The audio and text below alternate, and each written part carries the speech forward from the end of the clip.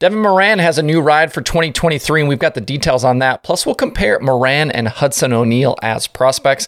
And I've got a few other dirt racing odds and ends for you today. Let's go.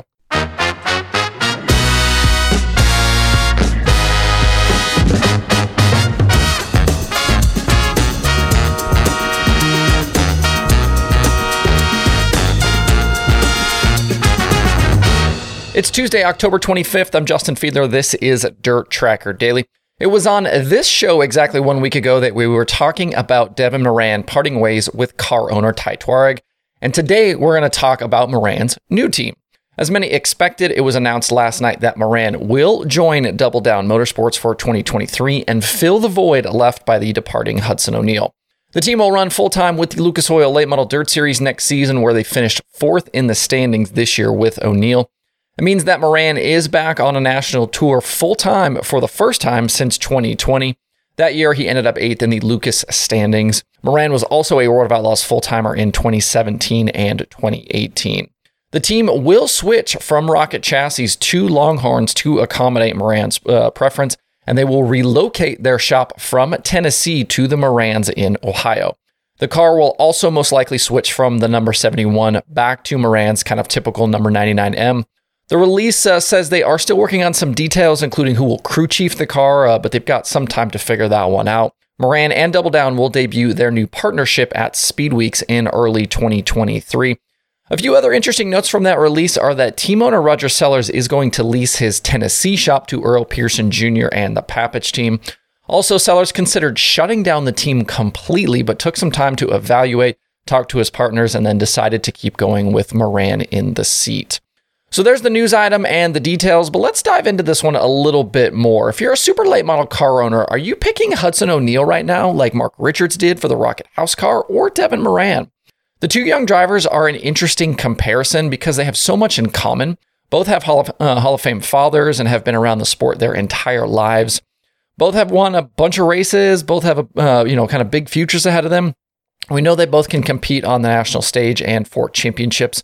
O'Neal was second with Lucas last year and 4th this season. And I mentioned Moran's top 5 points finishes with the Outlaws. If you want to look at big race wins, they both have a few. Moran's resume includes the Prairie Dirt Classic victory in 2018 and a $25,000 score with the Outlaws at Bristol in 2021.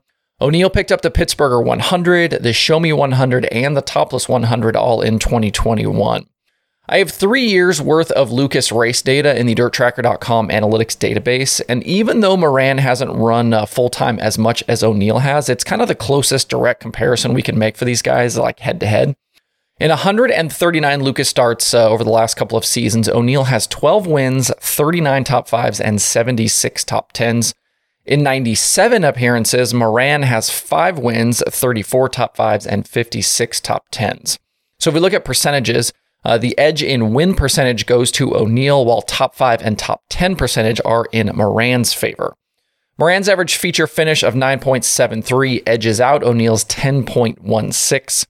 This season, Moran was at about half the Lucas race, I think a little bit more than half. He had an average feature finish of 6.85. If he would have been able to maintain that pace over the full season, he would have finished a very close third to Brandon Sheppard in the final standings. The one big difference between the two drivers is age. Moran is still very young at 28, but O'Neal is even younger at just 22. So Moran's experience is a little bit deeper. He's made more starts, but O'Neal might have a little bit more upside with so much success that he's already had in his young career. If I were making this decision, I think I might lean O'Neal just because of the age. He's probably going to have some bad nights and make a few more mistakes than Moran might. But I think I'll take the lumps with the chances to win big and win big over a longer period of time. But to be clear here, I'm definitely a fan of both guys. I think this one kind of feels like 6-1, half dozen the other, that you can't really go wrong if you go either direction. And Devin Moran is actually a past guest of mine on Dirt Tracker Conversations. He jumped on with me in early 2021, and I just asked a bunch of stupid basic questions about driving dirt late models.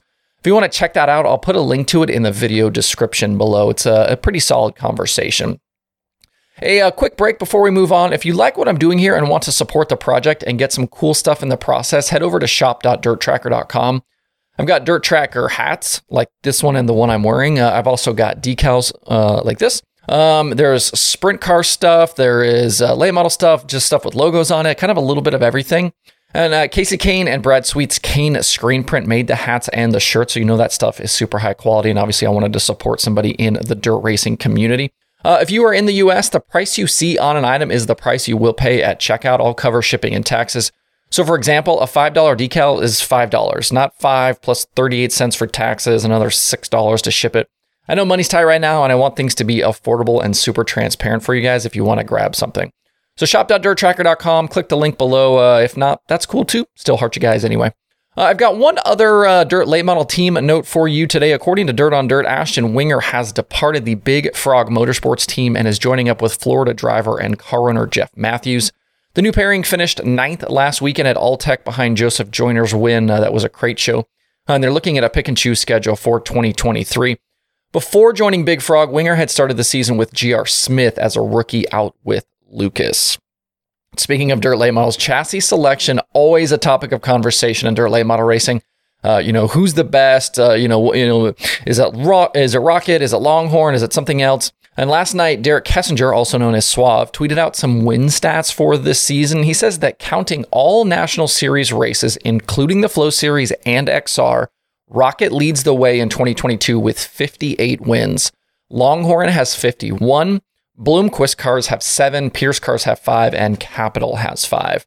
I'm not going to wade into who's the best or why the numbers look the way they do. That feels like talking politics. It's, you're never going to convince everybody. Everybody's got their opinions, but I just wanted to share some food for thought for you today.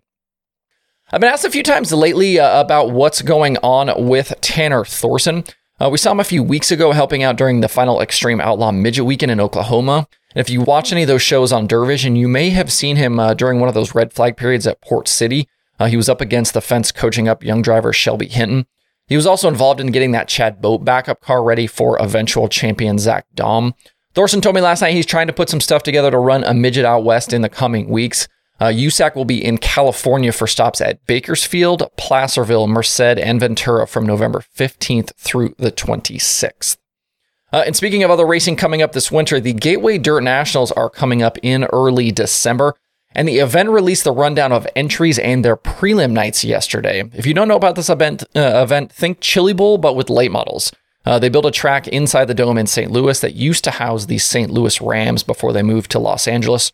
Right now, there are 146 cars on the entry list that they released. Includes names like Bobby Pierce, Brandon Shepard, Gordy Gundaker, Jason Fager, Ricky Thornton Jr., Ryan Unzicker, Shannon Babb, Tanner English, Devin Moran, Garrett Alberson, Hudson O'Neill, Mason Ziegler, Scott Bloomquist, defending winner Tyler Carpenter's on there, Tyler Erb, and a whole lot of other guys. The event runs from December 1st through the 3rd, and you can find event info at gatewaydirt.com. On today's streaming schedule, we've got 2 shows. Dirt Vision has weekly outlaw carts from Millbridge Speedway, and there is Flow Racing 24/7. To see the full daily streaming schedule with links to watch, visit dirttracker.com/watch tonight. That's it for the show today. Have a good Tuesday. Please hit that like button and subscribe to the show if you do not do so already. Thanks everybody for tuning in. We'll see you tomorrow for more Dirt Tracker Daily.